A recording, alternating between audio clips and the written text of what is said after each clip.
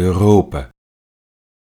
Het oude Fenicië, dat toen, zoals in de Bijbel omschreven, door de inwoners zelf Kanaaan werd genoemd, heeft zijn naam te danken aan de keizerlijke rode kleurstof purper, die gewonnen werd uit de zeeslak murex. Deze kleurstof werd verhandeld in de oude havenstad Tyrus, in het westelijk deel van dat oude Fenicië dat we nu kennen als Libanon.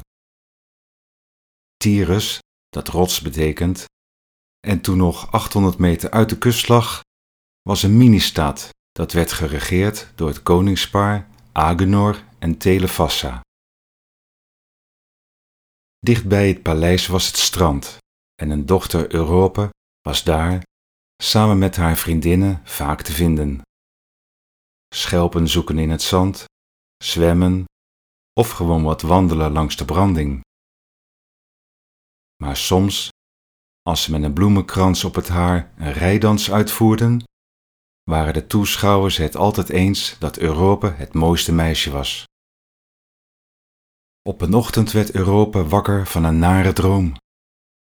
Ze had gedroomd dat Azië, het werelddeel waarin zij woonde, in de vorm van een mooie, lieve vrouw voor haar verscheen.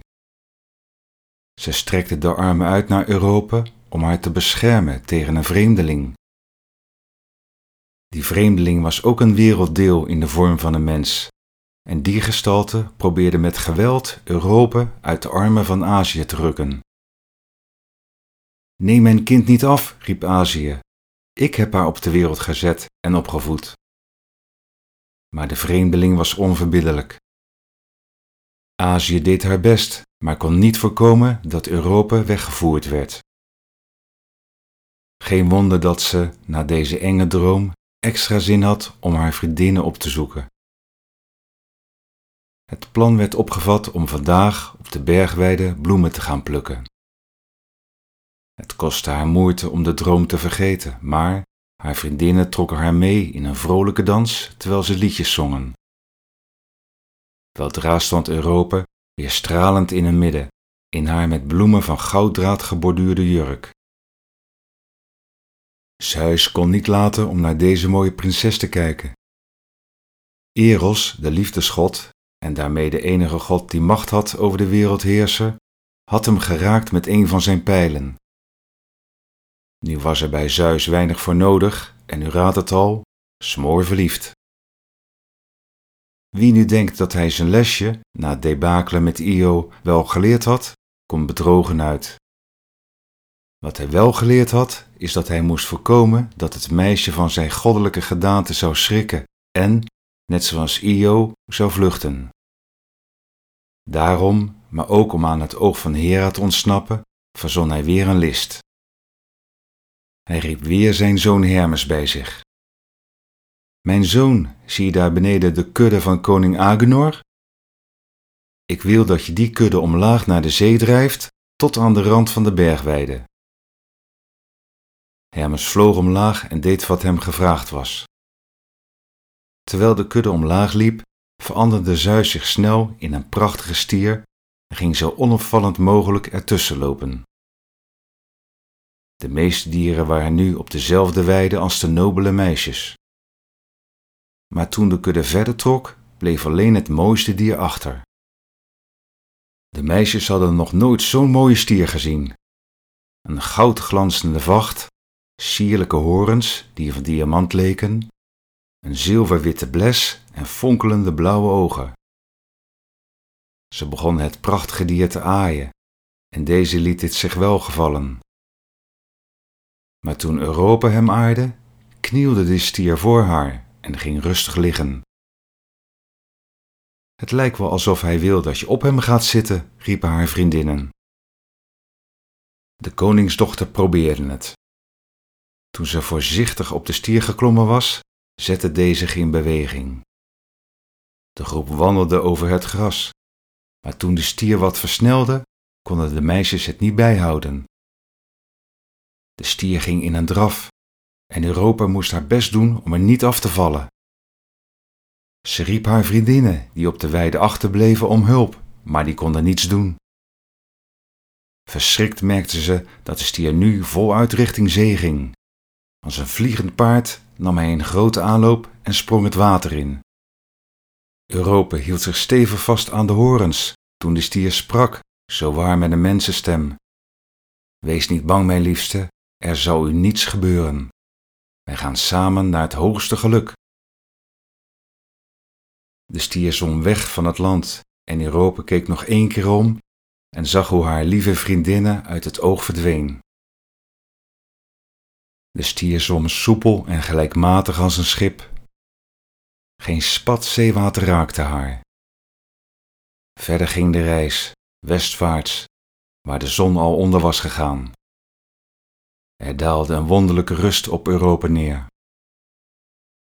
Na de nacht verscheen Eos aan de oostelijke hemel om het tweetal met zijn rode ochtendgloed te beschijnen. De dag ging voorbij en pas tegen de avond bereikte het tweetal de verre oever. De stier ging aan land, liet het meisje onder een grote plataan behoedzaam van zijn rug glijden en verdween uit zicht. Nog geen paar tellen later verscheen er een man met een goddelijk voorkomen, die haar vertelde dat hij de koning van het eiland Kreta was en dat hij haar zou beschermen als zij zijn vrouw zou worden. Het viel Europa op dat de stem van de man erg veel leek op die van de stier. Met zijn goddelijke stem bedwelmde hij haar en ze gaf toe door haar hand te geven. De prinses werd ontmaagd onder de plataan, die sindsdien nooit meer zijn blad zou verliezen. De volgende ochtend werd ze alleen wakker. Bedroefd vroeg zij zich af of dit alles slechts een droom was geweest. Huilend viel Europa op de grond, scheurde haar jurk en riep om haar vader. Ze hoopte dat haar geest de omgeving vervormd had en wreef langs haar ogen. Maar helaas, de onbekende bomen en rotsen leken niet op die van haar geliefde vaderland. Ten einde raad riep Europa: nooit meer zal ik mijn vaderland zien. De dood leek haar de enige eervolle uitweg. Ze smeekte de goden een leeuw te sturen om er snel een einde aan te maken. Hoe kan ik ooit nog mijn ouders onder ogen komen? Wat rest mij anders dan te sterven, om zo mijn ouders het leed over deze geschandvlekte dochter te besparen? Toen hoorde ze plots een zacht gefluister en ze keek geschrokken om. Opeens stond daar de godin Afrodite. Naast haar kleine zoon Eros, die zijn boog had laten zakken. De godin glimlachte en sprak: stop met huilen, Europa, en vind troost in het volgende. Het is Zeus die je geroofd heeft. Je bent nu de aardse godin van de onoverwinnelijke God.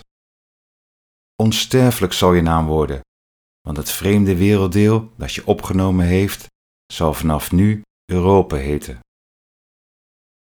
Ze baarde zijn zoon, de halfgod Minos.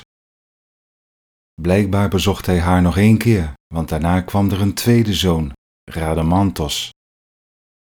De verwekker van de derde zoon, Sarpedon, is onzeker. Even later verloor Zeus zijn belangstelling voor haar. Hij regelde nog wel een huwelijk voor Europa met de echte koning van Kreta, Asterios, die de 3 zoons adopteerde. Na zijn overlijden werd Minos zijn troonopvolger.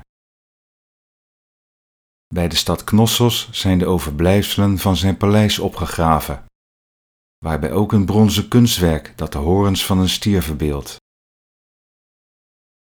Zeus schijnt echt van Europa gehouden te hebben. Hij gaf haar 3 mooie geschenken: Talos, een man van brons die haar lijfwacht werd; Leelaps, een jachthond die alles kon jagen; en een magische werpspeer die alles kon raken. Na het overlijden van Europa plaatste Zeus haar als een ster in de hemel, zittend op een dier wat hij zelf niet meer nodig had: de stier in het sterrenbeeld Taurus.